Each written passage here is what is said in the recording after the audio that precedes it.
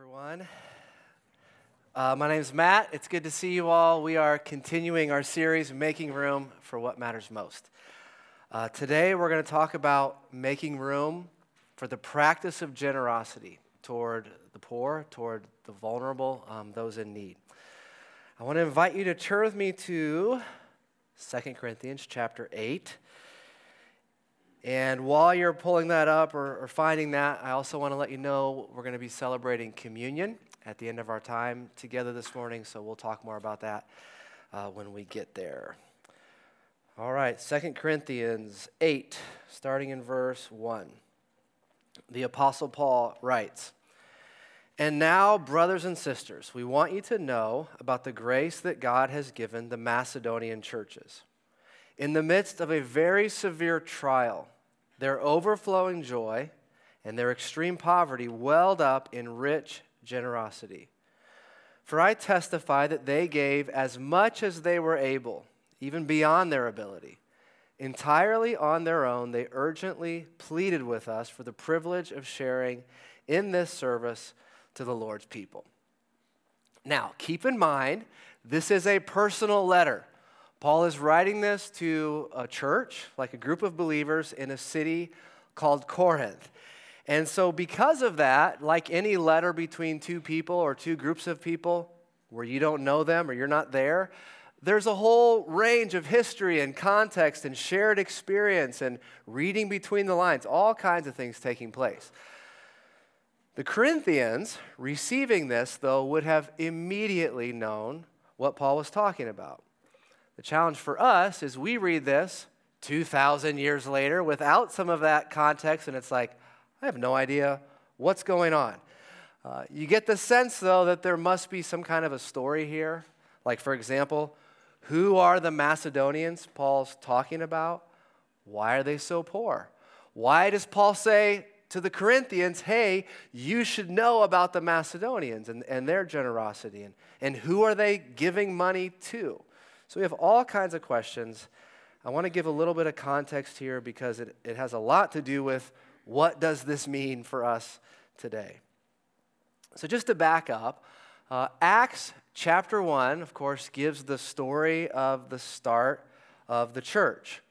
That is years before Paul is writing to the Corinthians. Acts chapter 1 says this, "Then the apostles returned to Jerusalem from the hill called the Mount of Olives, a Sabbath day's walk from the city.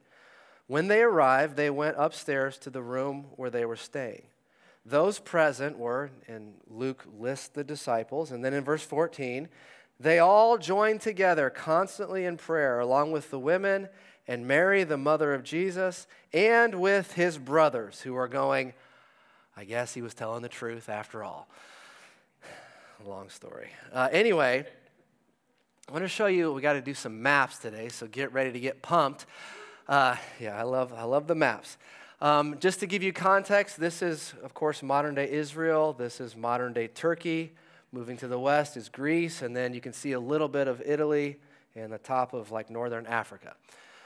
So, the church begins, Acts chapter 1, lower right-hand corner of the map, right there in Jerusalem. And in many ways, it begins with this handful of people huddled together going, we have no idea what in the world we're doing. Maybe we should pray. Let's pray together. If you turn a few chapters to the right, over to Acts chapter 11, and I realize this is a little bit hard to see on this perhaps, but I'm trying to show you maybe the geography of this is kind of the point. Acts chapter 11. A persecution breaks out against the Christians in Jerusalem, and it says this, "Now those who had been scattered by the persecution that broke out when Stephen, who was the first Christian martyr, was killed, traveled as far as Phoenicia, Cyprus, and Antioch, spreading the word only among Jews. Some of them, however, men from Cyprus and Cyrene, went to Antioch and began to speak to Greeks also, telling them the good news about the Lord Jesus." So you see again, church starts in Jerusalem, bottom right-hand corner. Persecution breaks out. A bunch of believers head up the coast to a place called Antioch to the north, and then northwest to that island called Cyprus. Cyprus and Antioch, what's interesting about these places is they have large numbers of people, unlike Jerusalem, of non-Jewish people. So now you have Gentiles, you have Greeks and Romans hearing about Jesus. So believers are going out to these other places. My point is, from early on, we see the message of Jesus kind of going beyond its own tribe, its own boundaries.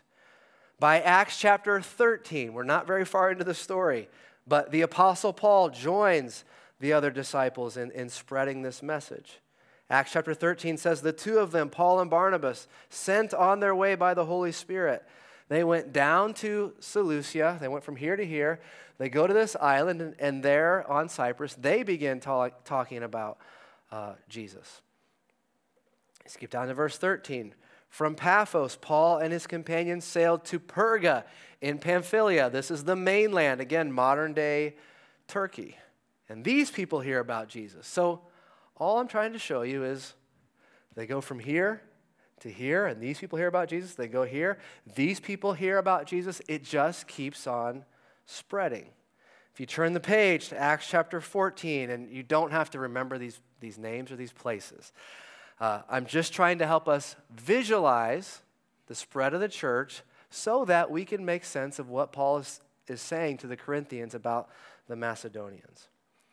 Paul and his companions head further inland. In the next chapter, chapter 14, they go to Derbe, Iconium, another Antioch, Lystra. Again and again, this message spreads. Can you see how it's getting farther and farther away from where it all started? Now, Paul wraps up his first missionary journey at this point. He goes back home, or he goes to Antioch, and then he goes out again on a second missionary kind of expedition. He revisits these churches, and then he goes even further north into the west. He goes to a place called Troas. Acts chapter 16 talks about leaving from there. Now they're going over to this region of Macedonia, places like Philippi, which the letter to the Philippians in your Bible was written to these folks. A few verses later, they go down to Amphipolis, Apollonia, to Thessalonica. Your letters to the Thessalonians are written to those churches in that place. By the way, this whole region is the Macedonia that Paul is talking about in 2 Corinthians chapter 8 that we started with. Turn over to Acts chapter 17. Again, the nature of this message is that it wants to spread. It wants to go from beyond whatever the heritage, the family, the tribe, whatever customs or whatever seems to have hemmed it in and said, it stays here. No, this message, there's something about its essence, there's something about its nature that it just keeps going beyond what anybody had ever seen before. And so this message that seemed to have caught on here among these people who dress this way and have these customs and traditions and eat these kinds of food, now is up here, and different people, different customs. These people listen to different kinds of music or whatever it is. It just keeps spreading. So are you with me so far? General idea. Yeah. Paul, a few verses later, chapter 17, verse 5, they go down to Berea. Chapter 17, verse 15, then Paul and his companions go to Athens. I mean, now we're a long way from home, aren't we? I mean, this message has traveled quite a distance, covered a number of miles. And you can see all the places the good news has spread. In fact, right after this, Paul leaves Athens and he goes for the first time to Corinth, which is the letter that we're reading this morning. Now, at the same time that all of this is happening, that this message is spreading farther and farther, and more people are hearing about Jesus now way out in the Greco-Roman world. At the same time that's happening, something really difficult is happening in Jerusalem. First of all, there's another great persecution. Like if you're a believer living in Jerusalem while all this is happening, there is a reasonable chance you will experience opposition, persecution, or even be killed because of your association with Jesus. On top of that, we have historical record of a really severe famine in the year 46, Common Era. like widespread famine in Jerusalem. People are starving, perhaps due to overpopulation or whatever, but it was a really big deal for the people there. And so while this message is going farther and farther, while all these new groups, all these new tribes are receiving Jesus, back in Jerusalem where this all started, they're in trouble. They're having a really hard time. And so what the other apostles do as they're going around to all these places is they say, what we should do is take up a collection. We should ask these other believers, these other churches for like an offering so that people could pitch in and maybe we could give some money to go back to where this all began and people are having a hard time. And you actually see extensive evidence of this throughout Paul's letter. So he'll say, for example, to the Galatians, which is this region right here, he'll say, therefore, as we have opportunity, let us do good to all people, especially those who belong to the family of believers. He's referencing the group in Jerusalem. Or Paul writing the Corinthians in his first letter, he says, now about the collection for the Lord's people. He's talking about Jerusalem. Do what I told the Galatian church to do, which I just showed you. There's actually a lot of evidence that suggests that this whole offering, part of it was the folks in Corinth who came up with the idea. Now, something happens. Oh, by the way, can I just settle one quick debate? For Paul, is it about planting churches and talking about Jesus and sharing the good news, or is it about caring for the poor and meeting people's tangible needs? Yes, it's both. He actually does, he can do two things at once, simultaneously. It's sharing the gospel, the good news of Jesus, planting churches, all that, and caring for the poor and meeting people's needs. So sometimes there's a debate about that for some reason, like you have to pick one or the other, and you can do both, apparently. So anyway, hopefully that settles that. Now, something happens in the course of collecting this money for the church in Jerusalem. Paul's writing these believers in Corinth. And again, back when Paul was in Corinth visiting for the first time, he said to them, hey, we're doing this collection. Are you guys interested? And they said, yes, we want to participate. In fact, we're going to get a bunch of money together. And Paul, when you come back through Corinth, we'll have it waiting. We'll even appoint some people that we'll send with you just to help make sure the money gets there safely back to Jerusalem. Here's the problem. At the time of Paul writing to the Corinthians, the 2 Corinthians letter, at that moment, these believers who said they wanted to participate in this collection had collected approximately $0. So they hadn't actually done any of the collecting. They want to be generous. They intend to be generous. They just hadn't quite gotten around to actually being generous. So Paul is going to have to kind of delicately address this. And so as he brings up this tricky subject, he alludes to something else that's been happening as basically a way of prompting them to follow through with what they said previously that they were going to do. Now, apparently, what's gone on, what's been happening is that in taking up this collection, all these other places, these folks up here in Macedonia got skipped. Nobody asked them to give money toward the church in Jerusalem. Why? Well, because everybody knows these people are really poor. They have nothing, and so that's going to be kind of awkward to bring that up to them, and we don't want them to feel bad, and so we just won't mention the offering to them, and that way we can get the money from other places, and it'll all be good. Because everybody knows they don't have any money. So, this is what Paul is writing the Corinthians about. He says to them, and now, brothers and sisters, because Paul is going to be back in Corinth any day now, and he's going to be heading through with the money or with the offering on his way to Jerusalem. Paul is letting them in on an unexpected turn of events. And hopefully this all makes sense now. And now, brothers and sisters, we want you to know about the grace that God has given the Macedonian churches. In the midst of a very severe trial, their overflowing joy and their extreme poverty welled up in rich generosity. For I testify that they gave as much as they were able and even beyond their ability, entirely on their own. They urgently pleaded with us for the privilege in sharing in this service to the Lord's people. And they exceeded our expectations. They gave themselves first of all to the Lord, and then by the will of God also to us. Why does Paul say they urgently pleaded? The Macedonians pleaded with us. Because we skipped them.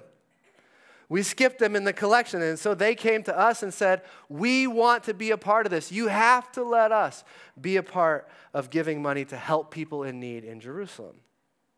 And apparently these Macedonians, not only do they scrape together a surprising amount of money, we find out in the next chapter they also got a group of volunteers together to help accompany, to help carry the money safely. And by the way, traveling in the first century, this is a long way from this, with bags of money.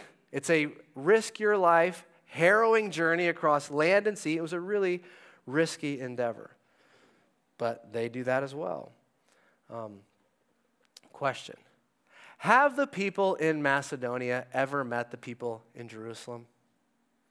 No, this is like the other side of the known world for them.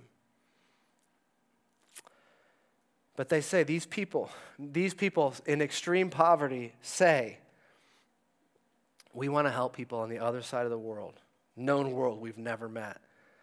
Paul then addresses the Corinthians in verse 7. He says, but you, since you excel in everything, in faith, in speech, in knowledge, in complete earnestness, and in the love we have kindled in you, see that you also excel in this grace of giving.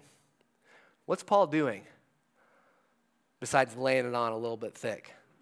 Okay, this is an honor-shame culture, and there's things that they probably did that would be heavy-handed for sure to us, okay? What he's doing is this, though. How do you let the Corinthians know? If I show up, by the way, I've already gone by, I've got the Macedonians, they're with me, I've got their money, and then I show up, and you, who said you were going to give, aren't giving. You're not going to want that to happen. Because again, the Macedonians who have no money have somehow scraped together money and a whole team of volunteers, and they are all in. And Paul says, I want to tell you a story.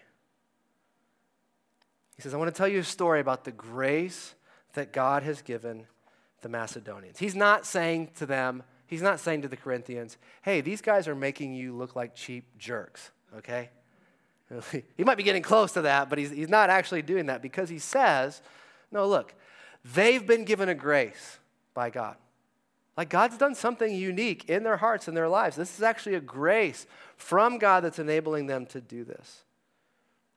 Paul's talking about their riches in a very real sense, although obviously not talking about their finances because they're really poor financially.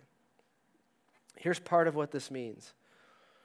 From the very beginning of the church, like the basic practice of the church is that you would give to people in need close to you, and you'd give to people in need who are really far from you on the other side of the known world.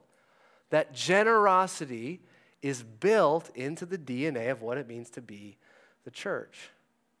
Paul says these Macedonians, they have received something from God. He calls it a grace.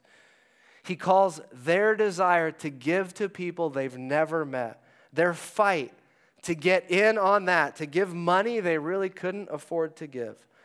He calls it a grace. And then he goes on, he says, in the midst of a very severe trial, their overflowing joy and their extreme poverty welled up in rich generosity. Maybe we could say it this way. You can barely have any money and actually be really, really rich. You can also have lots and lots of money and actually be quite poor. Did you know that? Here's some people who barely have any money and yet whose spirit is so wide and bursting and generous, he says in some strange way, they're actually phenomenally rich. He says their being is like loaded with the wealth of God. It's possible to give and it have almost nothing to do with actual dollars, for it to come from a generosity of being that understands essentially what's been lavished on you. Notice the Macedonians don't say, well, we got skipped in the offering because everybody knows we don't have anything we can give. No, they say, Paul, we want in. We want in. In fact, we're going to scrape money together. We don't know where we're going to get it, but we're in. We want to bless people we've never met on the other side of the world. Because this Jesus movement that we're now a part of, it started with them. And they're in trouble. And somebody needs to do something about that. And that someone is us. And so they do. And they say, look, our extreme poverty is not going to be a barrier to our joy.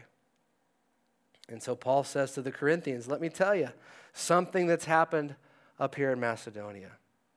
Because something has happened in their hearts and in their bank accounts and with their time and their energy and their passion. And I'm telling you, it is beautiful.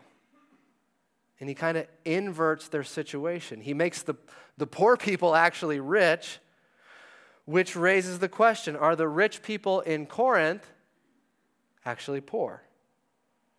See, these Macedonian believers, they understood that generosity, giving freely, giving sacrificially, was a grace. That it was an opportunity to trust God and to experience riches of another kind in return. First of all, the riches of joy, great joy that come from living generously.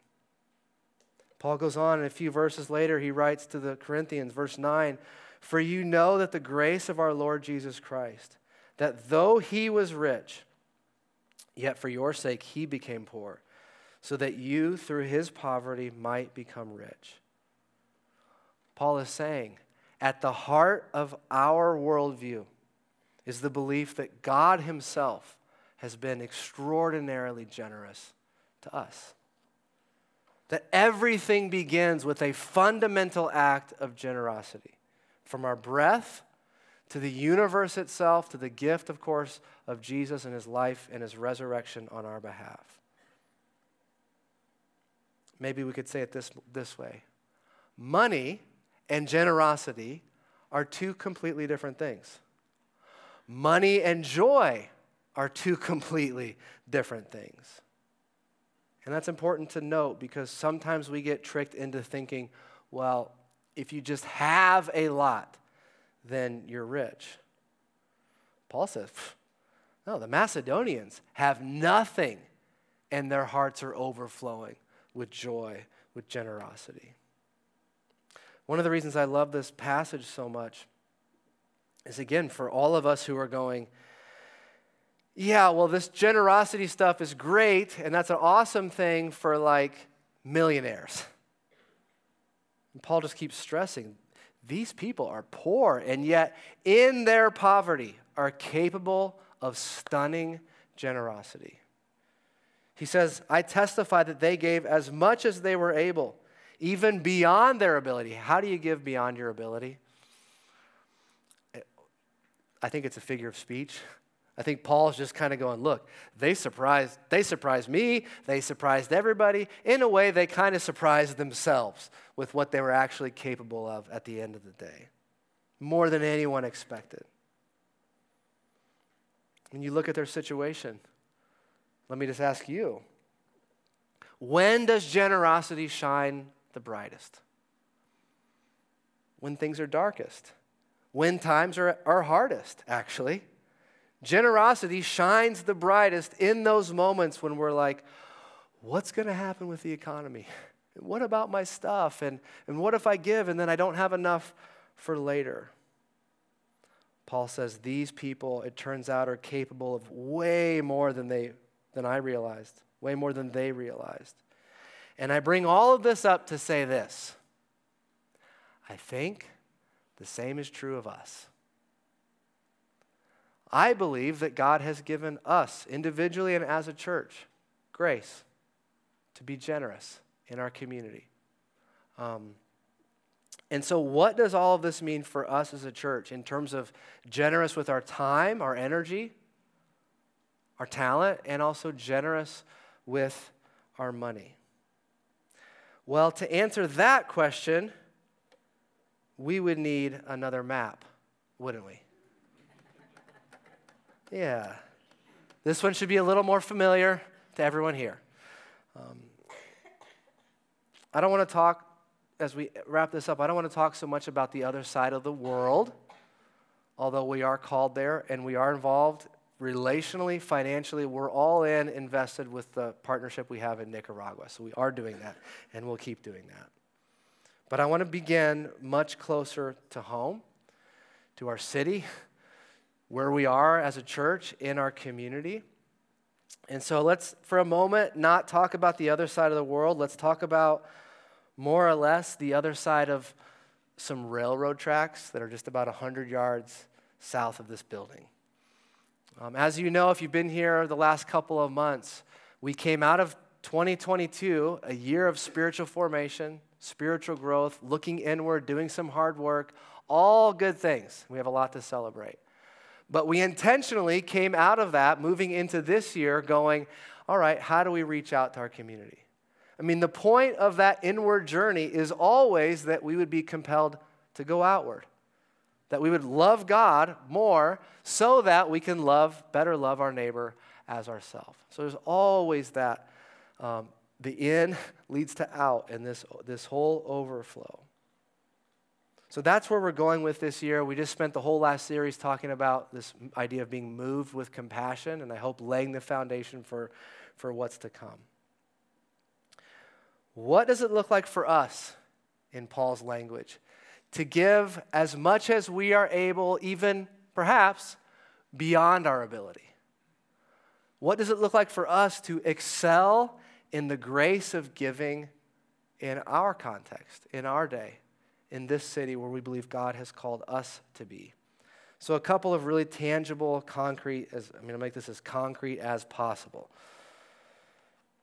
In terms of being more generous, taking steps with being more generous with our time, our energy, our service. You've probably noticed, if you've gotten coffee, for sure you have, the Love Your Neighbor wall right outside that wall right there. It says Love Your Neighbor. Can't miss it. And then to the left of that are several, like 12 framed. They look like this, and there's a little QR code. And what we have there are a handful of opportunities that right now you can engage in serving in the community. There are varying time commitments in terms of, a couple hours or more involved, varying frequency in terms of one-off or monthly or whatever it is, but things ranging from helping serve food at different places to helping with some community gardens, again in South Central or Industry neighborhood, doing some handiwork, lots of different opportunities. I will call your attention to this one. On Tuesday, May 16th, we're helping host a community picnic along with Urban Light CDC, which is an organization reaching South Central and Industry neighborhoods. So that's not for a little while, but we need several folks to help with this. What I hope we all understand is that this is relational work. We're there to love and to build relationships, not to save the world, okay? There's actually things for us to learn. There are actually different kinds of poverty, right? And we might actually discover, I have some poverty relationally in my own life that I could learn from another individual who is financially poor or whatever. So there's that opportunity.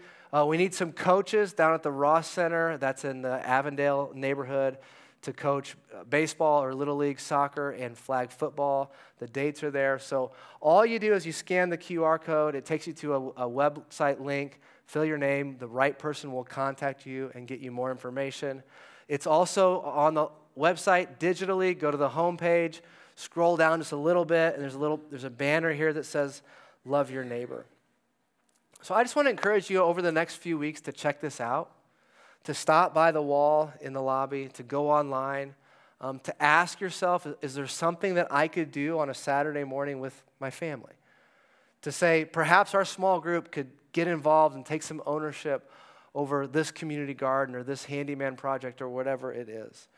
I want to encourage you to get involved. If I put most of these opportunities on a map, you can kind of see where a lot of them fall. There's one at Muncie Central, and then there's another one, Southview, and Grissom's off the map, I think. Again, a lot of these are located just a little ways south of us as a church. I do want to give a huge shout out, a huge thank you to Amy Reed and to Carla Lynch, who really took this idea and ran with it and did all kinds of work behind the scenes to come up with these opportunities and to coordinate them.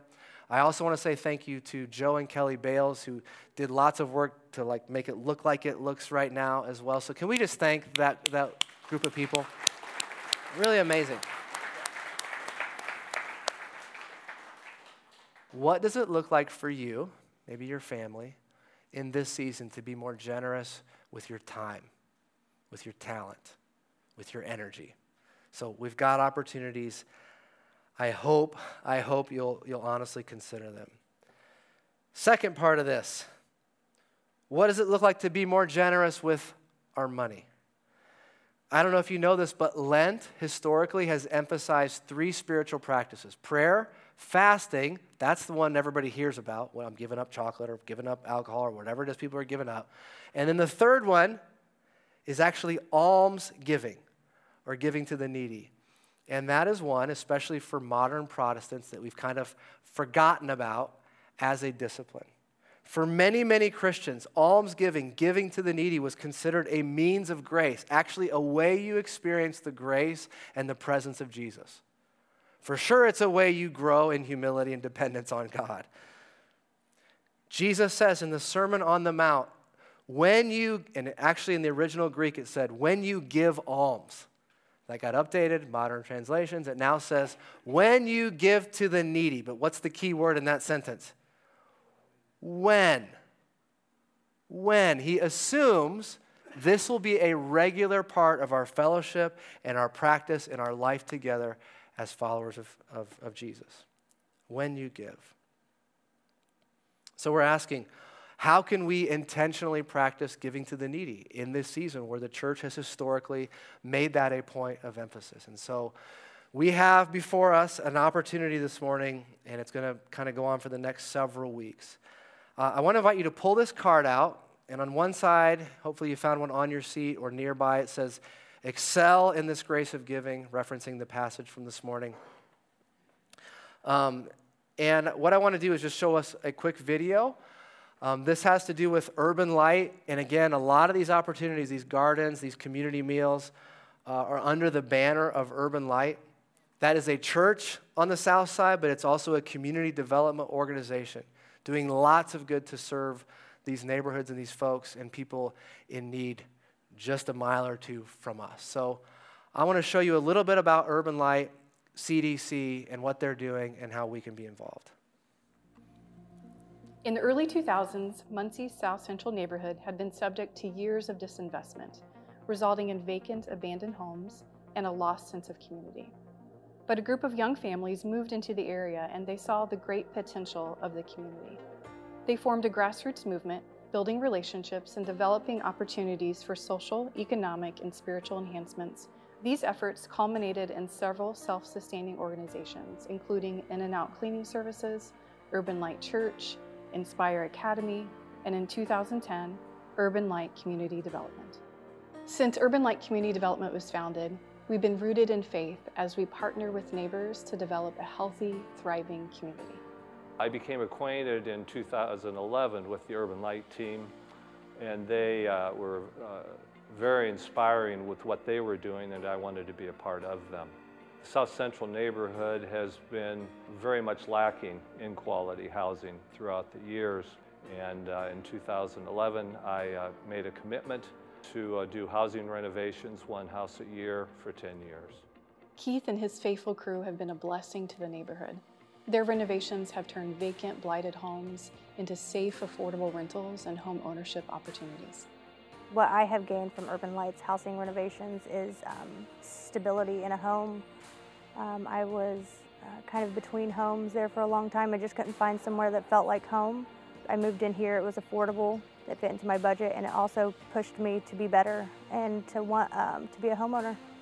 While housing revitalization is one of the most visible, prominent changes in our community, we wanted to do more.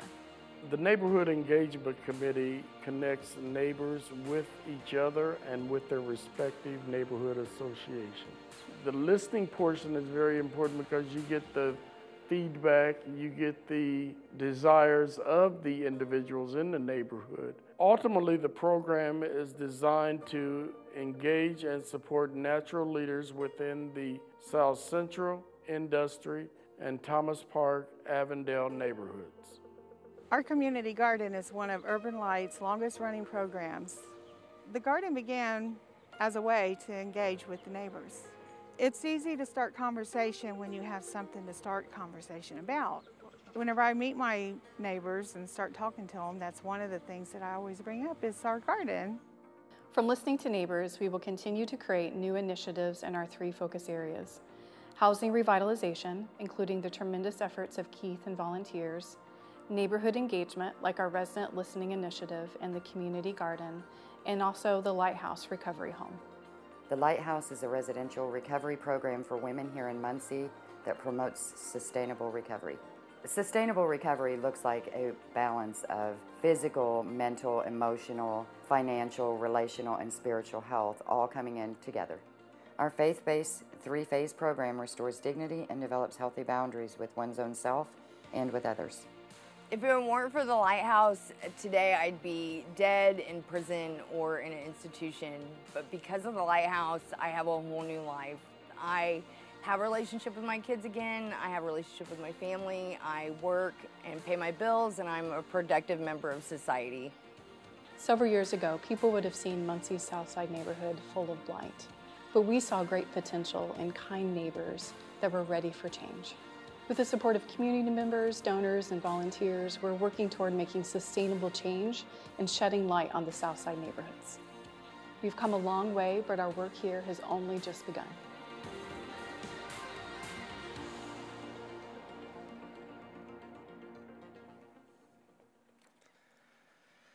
All right. So here's the challenge. We have a generosity challenge, and we are, here it is, asking you to consider giving 1 day's wages to Urban Light, specifically to this Lighthouse, the home for recovery for women. And you can read about it there. We might have some more information in the lobby. 1 day's wages, that means I think that means you gotta think about what you make over the year or your household and divide by 365. I didn't know that number off the top of my head. It is, you can find that. And here's why we're doing this. We all want to be generous. We all intend to be generous. We want to care for the poor and the vulnerable. It's just sometimes, kind of like the Corinthians, there's a gap between what we want to do and what we get around to doing. And so it's a challenge for all of us as a church. We're going to be collecting this money on the next 3 Sundays, on March 19th, March 26th, and April 2nd. That's in person. Starting next week, we'll have envelopes that you can make sure it's designated because all that money's going to them. Online, there'll be a drop down. And then the following Sunday, April 9th, after these 3 weeks, does anybody know what April 9th is? That would be Easter. And we hope to celebrate what God has done among us and through us. I hope and pray we can do what we're able to do, but maybe by the grace of God, we can do more than we're actually able to do, if that makes sense. And so I just want to encourage you. I know that this is something you have to talk about, perhaps, and figure out, and what's that going to look like. Again, some may give more than that. Some may give less. If you're retired, you get the idea, right? So I have to figure that out. By the way, that whole story Paul tells the Corinthians about the Macedonians and look how generous they were and all that. In the very next chapter, Paul sums it all up and he says, in light of all that, I do want to remind you one thing. He says this, it's a famous line.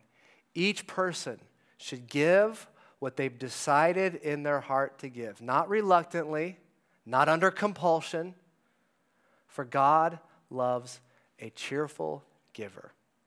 And I would say that applies to all of us in this situation as well. So give what you feel led to give to this. I want to leave you with a prayer, and you'll be hearing more about this, of course, in the next 3 weeks. But we've been, from time to time during this series, we'll give a breath prayer. That's, again, something to pray throughout the week or to begin your day, to focus on the practice or what it is we're looking at in a particular week. And here it is for this week. As you breathe in, the prayer is this: God, grant me a generous heart, that I may give with joy. That I may give with joy. That I may become a more generous, joy-filled person. I want to invite Cliff to come up. We're going to celebrate communion here in our final few moments. I'd also like to ask the volunteers who are serving at the stations around the room to make their way up as well.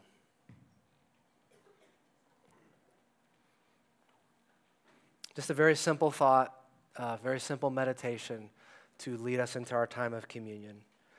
Again, 2 Corinthians 8, verse 9, Paul writing to the Corinthians, he says, this is the ultimate motivation for why we give, for why we serve.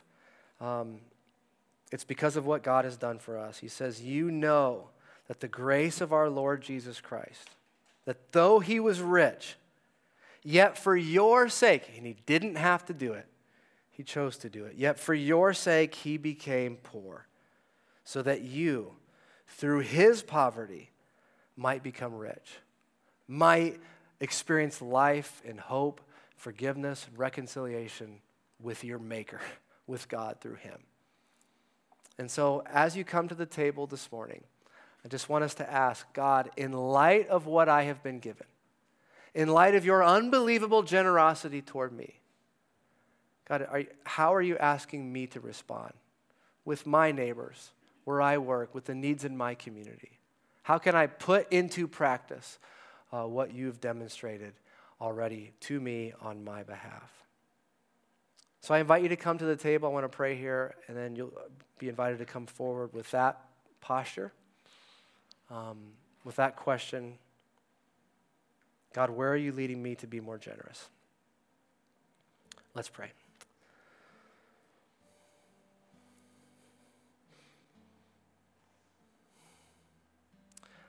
Heavenly Father, we thank you for your unbelievable generosity toward us. Not just providing us life and breath and the many, many things that we have to be grateful for, but God, ultimately giving us your Son, Jesus, his life, Lord, your death, your resurrection on our behalf. That you showed us what it looks like to show up in person to help heal this broken world. God, I pray that you would help move us in light of what we've received from you to become more generous, open-handed, free-spirited, joyful people. That you'd help us reframe in many ways our obsession with stuff and our obsession with money. That you'd help us to open our hands and let go and to experience a deeper joy and deeper life with you. Lord, show us what you're asking each one of us to do, and give us the courage to follow you and to say yes. It's in Jesus' strong name we pray. Amen.